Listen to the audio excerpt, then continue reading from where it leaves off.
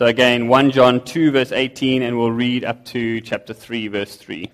Children, this is the last hour, and as you have heard that the antichrist is coming, so now many antichrists have come. Therefore we know that this is the last hour. They went out from us, but they were not of us. For if they had been of us, they would have continued with us. But they went out, that it might become plain that they are all not of us. But you have been anointed by the Holy One, and you all have knowledge. I write to you, not because you do not know the truth, but because you know it, and because no lie is of the truth. Who is the liar but he who denies that Jesus is the Christ?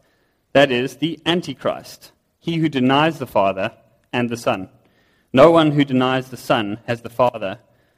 Whoever confesses the Son has the Father also. Let what you heard from the beginning abide in you.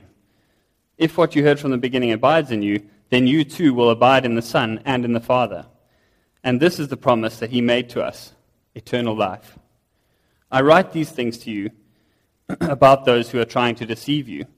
But the anointing that you receive from him abides in you, and you have no need that anyone should teach you. But as his anointing teaches you about everything, and is true and is no lie, just as it has taught you, abide in him. And now, little children, abide in him, so that when he appears, we may have confidence and not shrink from him in shame at his coming. If you know that he is righteous, you may be sure that everyone who practices righteousness has been born of him. See what kind of love the Father has given to us, that we should be called children of God, and so we are. The reason why the world does not know us is that it did not know him. Beloved, we are God's children now, and what we will be has not yet appeared. But we know that when he appears, we shall be like him, because we shall see him as he is. And everyone who thus hopes in him purifies himself as he is pure. This is God's word. For those of you with children, and let them watch the occasional cartoon, or depending how late you stay up the night before, 3 or 4 cartoons in the morning. I wonder if you guys are ever amazed when a cartoon comes on for your childhood. And it comes on, you think, oh, you want to show your child, look, this is what mom and dad used to watch when we were kids. Now, I'm not too keen on modern cartoons, but when an old Looney Tunes pops across the dial and you see all of a sudden, you don't remember it from before, but you see, wait, is that a drunk bum talking with Elmer Fudd? And you're surprised. What is this? What is happening? Or some Al Capone-looking guy, mowing down Daffy Duck with a Tommy gun. You're thinking, wow, was this really part of my childhood growing up? And the answer is yes. I understand. But believe it or not, worse than inappropriate inebriation is fear. There's a lot of fear in some older cartoons. But no cartoon spooks the sleep out of a child like Scooby-Doo. All right, yes, I grant you there is an adorable dog with a lisp.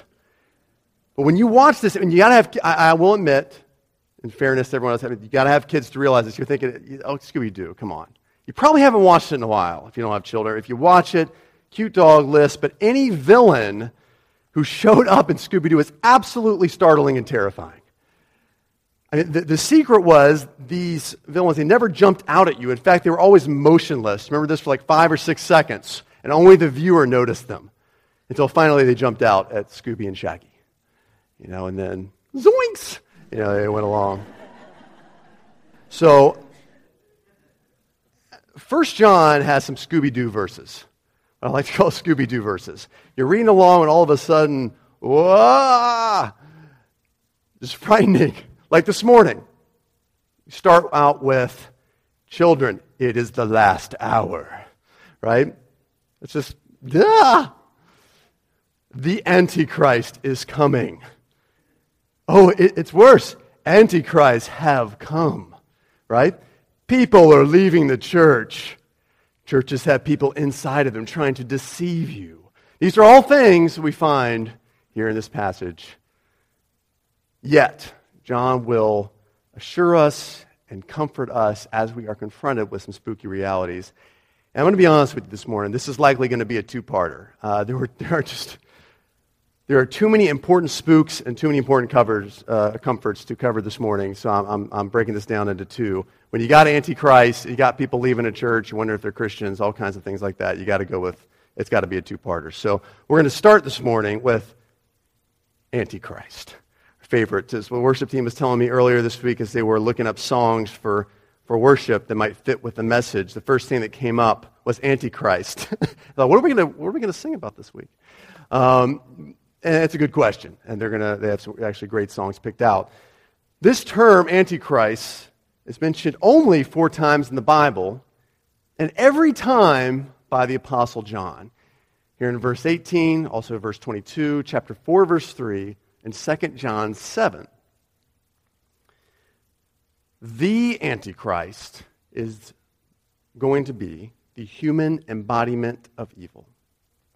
Now, he has been wrongly assigned to various figures in history and will continue to be wrongly assigned to various figures in history until only a very few will assign to it the right person.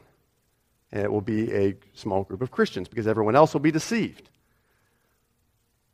But you know through history this has happened for centuries and centuries, and actually sects of Christianity and cults of Christianity have been formed by people thinking, this is the Antichrist. He's coming here, he's coming then, this is the person. So we just had an election here in Cayman. I'm not going to say anything else about that. But I know where I originally hail from, the United States, is that we run on a 2-party system. And if your party loses, all right, and the other party's presidential candidate becomes president, automatically that person becomes the potential Antichrist. All right, yes, it's Bill Ronald Reagan has been, George H.W. Bush, George W. Bush, and Barack Obama, all have been labeled Antichrist. In fact, Ronald Reagan, his thing was that, I think it was Ronald Walter Reagan, but each of his names had 6 letters in it. So, yeah, I know, that's what I'm saying. But even now, putting the Antichrist aside, even now, which is how we know this is the last hour, there are these little antichrists, John tells us, running around, wreaking havoc against God's church and opposing every cause for Christ. And the average person, I think I do too, wants answered, who are these people? Who are these people? How can you tell who is an antichrist? Do they get matching T-shirts? Do they have an annual convention of debauchery in Las Vegas? The best place to begin is here, 1 John 2, where John's very clear statement in verse 22, who is the liar but he who denies that Jesus is the Christ? This is the Antichrist, the one who denies the Father and the Son. So you could summarize the whole dividing line of what we believe as Christians in one doctrinal statement: Jesus Christ. You thought of Jesus Christ as a name, but it's also a statement about beliefs. It's a doctrinal statement. So let's look at it together first. Let's start here. Jesus. We don't often think about what is Jesus, what does this name mean, what does it signify? Jesus comes from a shortened version of the Hebrew name translated Joshua. The finished product is the Hebrew Yeshua, which means Yahweh saves. Yahweh saves. You translate that first into Greek, then transliterate it into Latin, and you get Jesus, and then, of course, Jesus. Jesus. So when Jesus' arrival on earth is announced to nearby shepherds in Bethlehem, he is announced as a Savior. Yahweh saves. And then in the same verse, Luke 2:11, is announced as the Christ. Yahweh saves. He is the Christ. Through those two terms, Yahweh saves and the Christ, even common folks like shepherds would know, This is big. The Christ. And here's the second term. Jesus, the Christ. Christ is the Greek translation of the Hebrew term Messiah. Both of which, Christ and Messiah, essentially mean anointed or the anointed one. This is important. You're going to learn a little here, okay? So put your thinking caps on. There are three groups of leaders in the Old Testament. Three groups of leaders in the Old Testament who are commanded to be anointed and so set apart to lead God's people. Prophets, priests, and kings. They are called to lead in those ways. And in fact, if they mix up how they're supposed to lead, it's trouble. It's big time trouble. The first king, in fact, loses his kingship and ultimately dies because he gets that mixed up. Prophets led by speaking on God's behalf to call people back to faithfulness to their end of the deal. God made a deal with people called a covenant. He says, I'm going to give you this. I'm going to initiate this. I want to love you in these very tangible ways. And in turn, I'm asking you to respond by loving me in these tangible ways. Prophets called people back to that. They spoke on God's behalf to call people back. Priests led by standing between God and man. They would essentially receive man's apologies for sin, called sacrifices. Men and women would come to an altar. They'd say, I'm very sorry for my sin.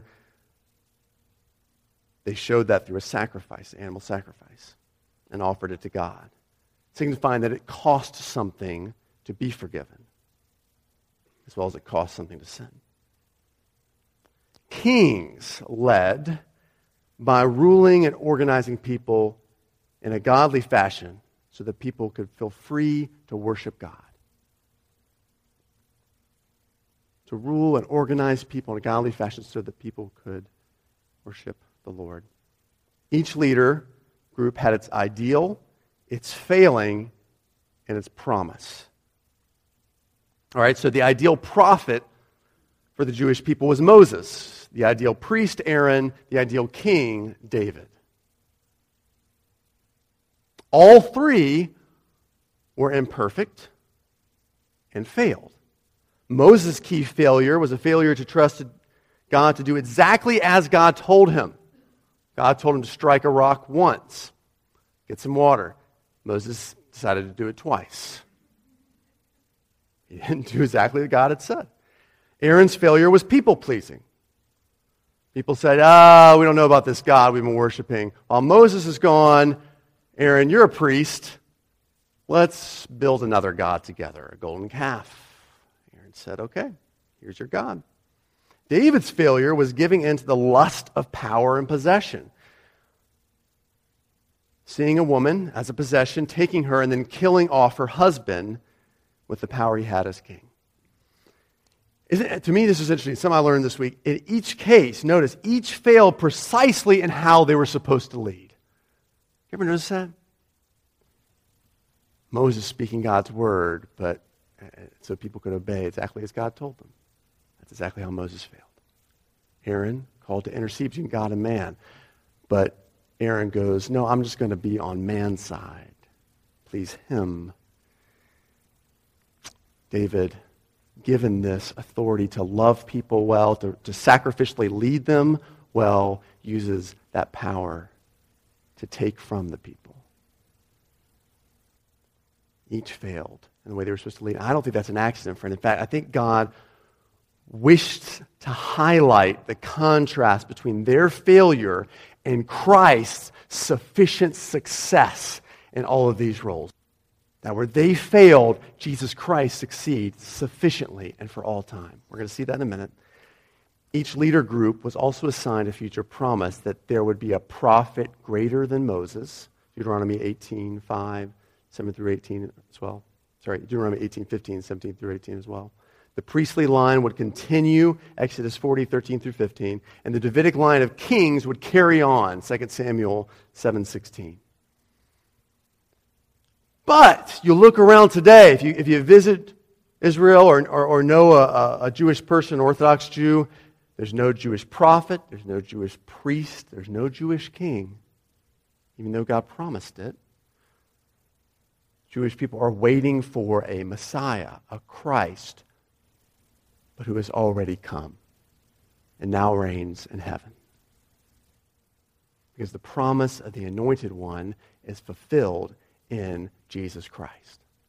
Jesus spoke the words of God as an anointed prophet. And there's so many of them. And my encouragement to you is to go back and look at them and look at all of these examples. I can't give you more than one. Because this is part of the whole point this morning, is to start to look and behold Jesus as the Christ. But Jesus spoke the words of God as the anointed prophet. We see it in Luke 4, 21 and 22. As Jesus announces himself to the world, arrives on the scene, gives his inaugural address, Jesus began to say to them, after reading about essentially being the Messiah, being the Christ from Isaiah, "Today this scripture has been fulfilled in your hearing." And what happened? All spoke well of him and marveled at the gracious words that were coming from his mouth.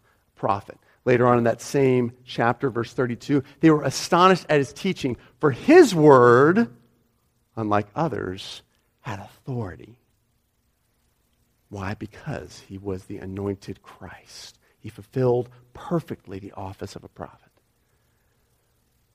to guide and to lead people through his words. Secondly, Jesus rules perfectly and totally, as a king would. So many examples of this, of Jesus' kingship. I'm just going to give you one from Acts chapter 1. After Jesus has risen from the dead, is just about to ascend, but hasn't yet, the disciples had come together and they asked Jesus, "Lord, will you at this time restore the kingdom to Israel?" He said to them, "It is not for you to know the times or seasons that the Father has fixed by his own authority, but..." This is his way of saying, yes, but I'm just not going to tell you because I don't want you to get the wrong idea of what the kingdom is. "But you will receive power when the Holy Spirit has come upon you, and you will be my witnesses in Jerusalem, Judea, Samaria, to the ends of the earth." Jerusalem is where they were. Judea is the next province out. Samaria is the next sort of area, kind of the podunk rural areas, and then the ends of the earth. It's like this concentric circles outward. In other words, Jesus rules perfectly and totally. He already tells his disciples, you're going to be preaching. You're going to be telling people. And this kingdom of mine will be ever expanding until it covers the whole earth. He's a king that rules totally and perfectly. Jesus also lives as the perfect man and God go-between, as a priest. We're told in Hebrews 4, 14 through 16, this: "Since we have a great high priest who has passed through the heavens, Jesus, the Son of God, let us hold fast our confession." He's the perfect, great high priest because he is God. He is in the heavens, so he's up there with God. Verse 15, "We do not have a high priest who is unable to sympathize with our weaknesses, but because he's human, has been in every way tempted, just as we are, yet was without sin." So in heaven, God also experienced every temptation known to man, but didn't sin. So he's the perfect go-between. As verse 16 says, "Let us then approach the throne of grace with confidence that we might receive mercy and find grace to help us in our time of need." Now, how does Jesus, being the Christ, the perfect fulfillment of all the ways that God called human beings to lead, how does this give us comfort and assurance? Because we need to see that Jesus Christ is enough. He is enough to save us and to keep us even in the midst of opposition. Even in the midst of much opposition, which doesn't just occur outside the church, but even in a church.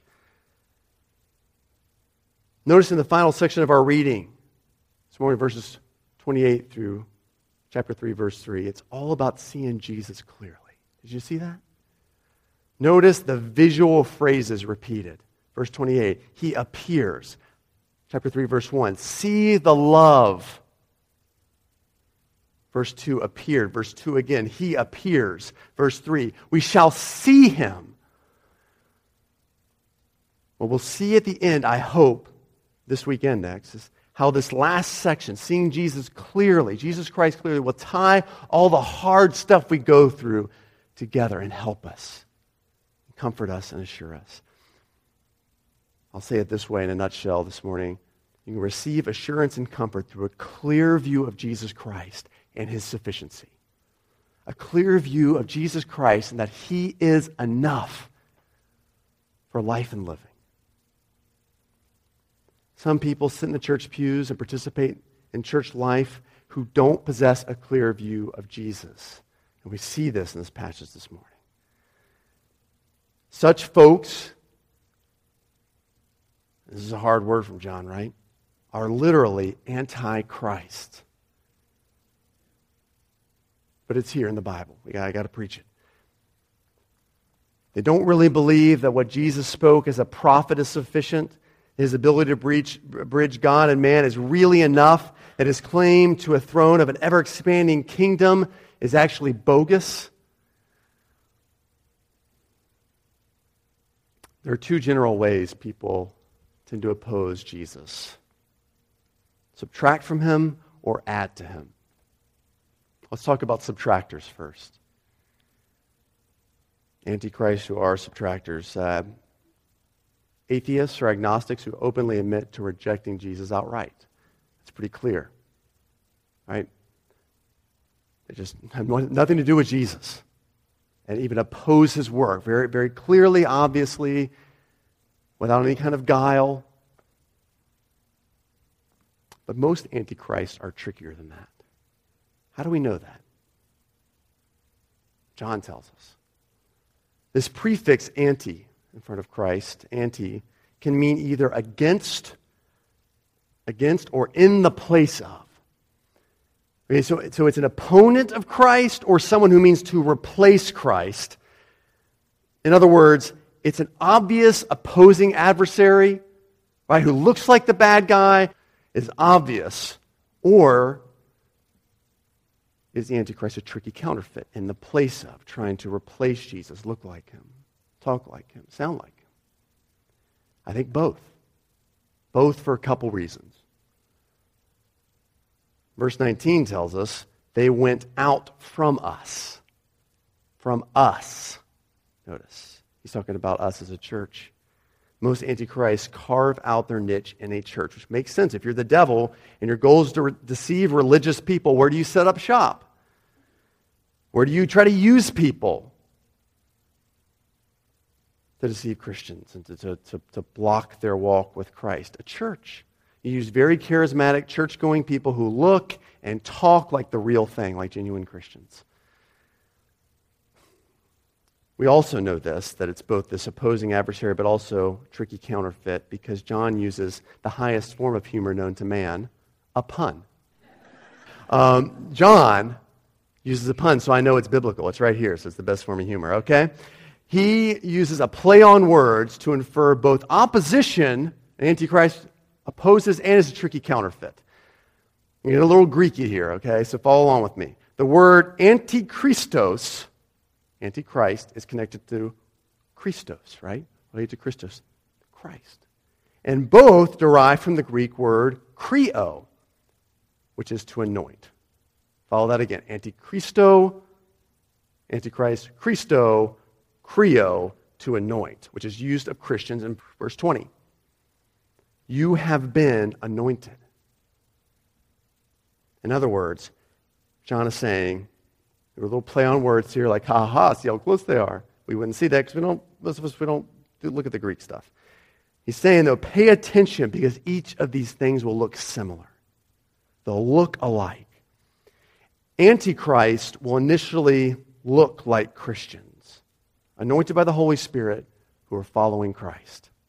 It's tricky. It's tricky.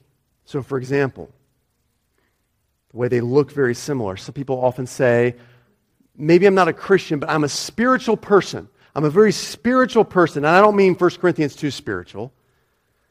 In other words, I believe in a higher power, but no one else is going to tell me the nature or character of that higher power, the nature and character of God. That's the original temptation, right, in Genesis 3, in the garden, to be your own God. This all starts by choosing a God of your own making, in your own image. So I don't go to church. I choose personal meditative practices. I'll even call it prayer. I might use feel-good love words that can transfer to any faith, but I don't subject myself to authority structures like the Bible, like pastors, like the church. And this fits with the modern preference of the Jesus in our own image. In fact, one of our community groups is fairly recently discussing Jesus as the Christ, prophet, priest, king, and what role of Jesus they most consistently relate to. Like, which one do you like to relate with the most? And what do you think they said? Prophet, priest, king. What do you think? Nearly everyone responded priest, which makes sense. People prefer Jesus as a friend who can relate, who can sympathize, who can get between me and God and forgive so I don't have to experience all that hard stuff from God. We like Jesus, the one down here on earth, buddy Jesus. People often subtract from Jesus Christ the role of telling me what to do, prophet, or running my life, king. But friends, Jesus Christ is a package deal. When you receive one aspect of the Christ, you get truth and you get rulership bundled in. You get the bundle. All right, you may want just the internet, but you got to get the phone in there and whatever as well, you know? So, some antichrists subtract from Jesus. I'm just a spiritual person. Some antichrists try to add to Jesus, thinking he's not enough. Jesus is not enough. These are adders. You have subtractors, you have adders. Adders freely use terms like Jesus, church, Holy Spirit, love him, the cross, redemption, resurrection, all the Christian words. But they also add in a lot of shoulds, ought tos, ideallys, alsos, and worse, here's the worst, faith, trust, belief in Jesus is good, but you got to go further, you got to add to, you got to grow past, you got to move on. It's dangerous. For instance, you got it. No, it's not enough to have Jesus. You have to have a certain kind of spiritual gift.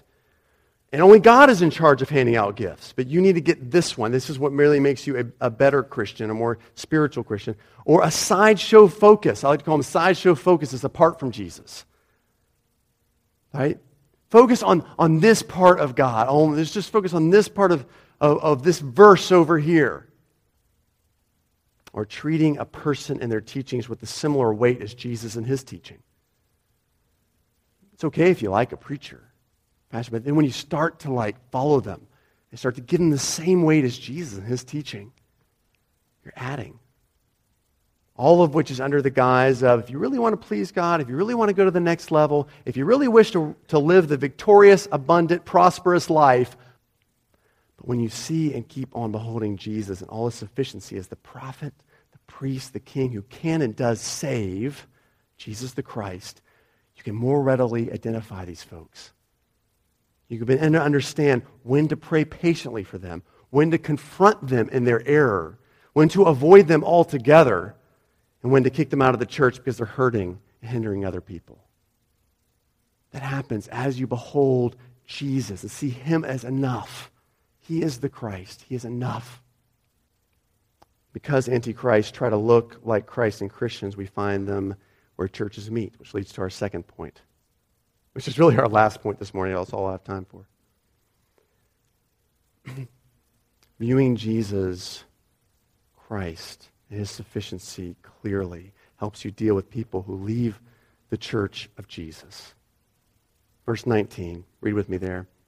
They went out from us, but they were not of us. For if they had been of us, they would have continued with us. But they went out, that it might become plain that they all are not of us.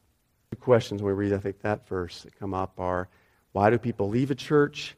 And what does it say about the person who leaves? Whew, okay.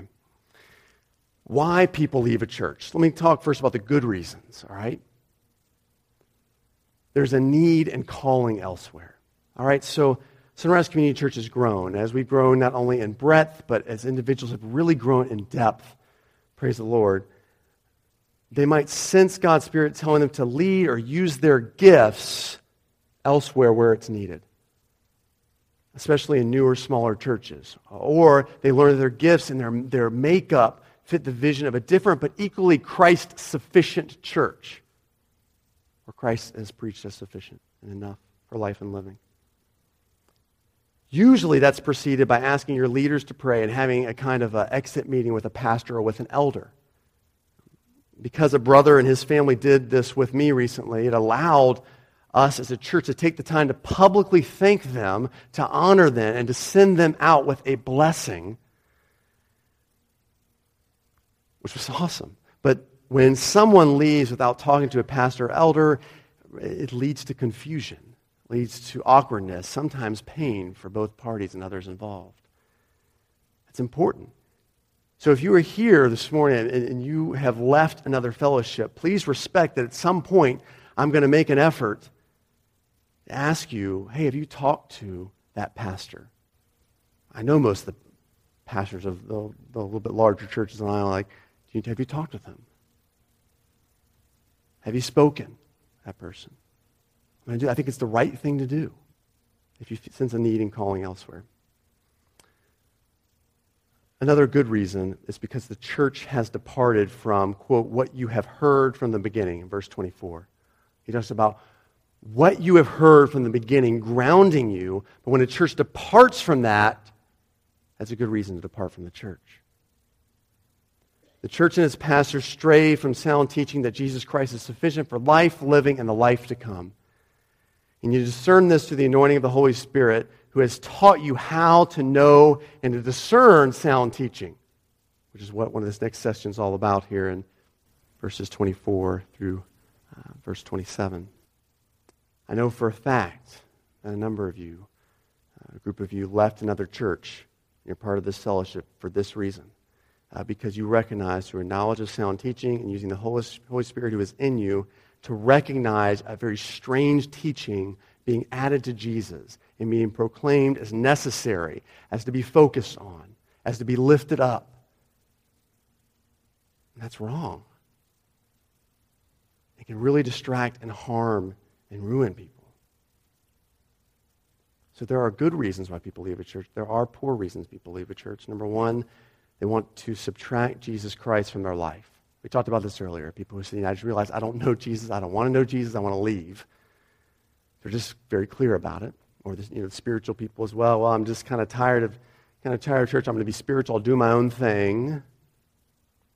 Okay? Not going to go back to church. It's dangerous. Number two, I know this is kind of a long reason, but bear with me. When people unsuccessfully aim to change church by making an immediate addition rather than being an immediate addition. Here's what I mean. When a church leadership refuses rightly to give in about teaching, maybe vision, what they believe, if you refuse to give in to even influential personalities, such people sometimes leave. And often, because of their magnetism and their personality, others will follow out the door. And John actually says this happens here. And people make it plain because they followed others out the door. Because they insisted on additions to church while refusing to accept additions onto themselves or being an addition for others. You know what I mean by that? I want to change the church. The church should be different. The church should be different. The church should be different. But they didn't want to have something added to them. They didn't want to change themselves or be an addition to the church. They want to serve and love. And let me tell you, friends, I know our church is not perfect. We have additions to make. But I think the wrong attitude is, I want to change things right away. No, serve. Be an addition to the church. God will shape those other things. Such a person often takes long breaks from the church or goes from church to church, never satisfied and never stopping. It's incredibly dangerous. And John says plainly, they were not of us. Whew. How many of you guys have witnessed this happen? Someone you know, someone you love, someone you thought was a Christian just ups and leaves. It's hard. They don't even necessarily go to another church or stick with another church. It's just a sad, troubling, disconcerting thing. What does it say about the person who leaves? How do you deal with it? How do you sort of mentally understand it? Have they lost their salvation? Have they lost their standing in Christ? Just to go? No. Because the problem is you can't lose your salvation. I'll show you in 3 places. John tells us here, salvation is a promise made by God of eternal life, verse 25. A promise of eternal life. You cannot lose an eternal promise from God unless he's a liar. Jonah 2:9. Salvation belongs to the Lord. Salvation never belongs to you. It belongs to him. You can't lose something that doesn't belong to you. It would have to be that God lost us. You know what I mean? Did God lose them, those who go out? No. Jesus says in John 10, verse 28, and a number of other places, I give them eternal life, those who trust in me. They will never perish, and no one will snatch them out of my hand. And thirdly, this is John's whole point in verse 19. They proved they were not a genuine family member of Jesus' church because they went out. He says, yeah, they were here in the church, but they were never of us. And they made that plain because they left, never to return to church, never satisfied with church. Friends, it means some of you are Christians. It means some of you are not. The good news is you can place your trust in Jesus as your all-sufficient prophet, priest, and king at any time. At any time. Even now, you can trust in him as being enough to save you, to rescue you, to keep you for life, all the way through to eternal life. This is true, though, of any church, but also in ours. Within this visible church, there is an invisible church. God knows each of our hearts. Jesus once said that the religious people around him were like kids playing a game. You can play the church game and you convince a lot of people when you do it. But God knows your heart. He knows, friends. If you haven't trusted him to rule your life, you haven't trusted him to be enough to rescue you and save you, you haven't trusted him to be enough to tell you what to do in your life. And then there are those who have proved the authenticity of their faith by continuing on with the Church of Jesus all the way to eternal life. Is that you, friends? Maybe that's you. In the midst of antichrists posing as Christians on TV, and even in churches, as people, even within the church, try to draw you out of fellowship, as teachings that appeal, that sound appealing are added to Jesus, how can you receive comfort and last among such confusion and opposition? Keep looking, seeing, and drinking in Jesus Christ as enough. He's enough. Read about Jesus in the gospel as the Christ. Talk about it with other people. Encourage them. Sing about him as being sufficient, the only one who is needed. His perfect life's enough to go between you and God as you suffer and ask for help. His rulership is enough to lead you into his perfect plan for your life. And his words are enough to change you. His enoughness allows you to be called a son. And as you keep looking to his enoughness, you get to become more like the Son until one day you will become like Jesus because you'll see him as he is. Let's pray.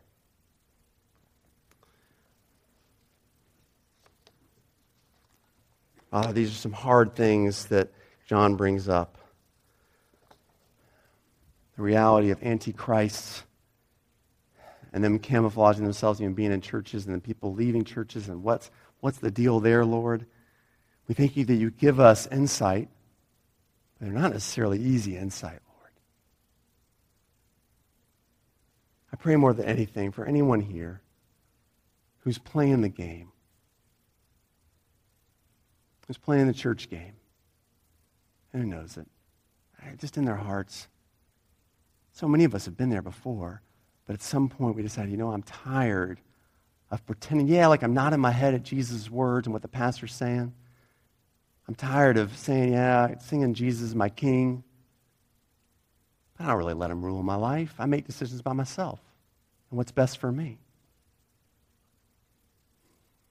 For those of us who think, Jesus, he's really not enough to rescue me. I have to control my own life. I have to make things happen. He can't make me feel better as a priest. Father, I pray for such folks here this morning. I pray they wouldn't leave us, but instead trust Jesus. Trust in your Son, Jesus Christ, who is sufficient for all of life and living. Help us fix our eyes on this Jesus. Sing about him, read about him, talk about him, love him. It's his name we pray. Amen.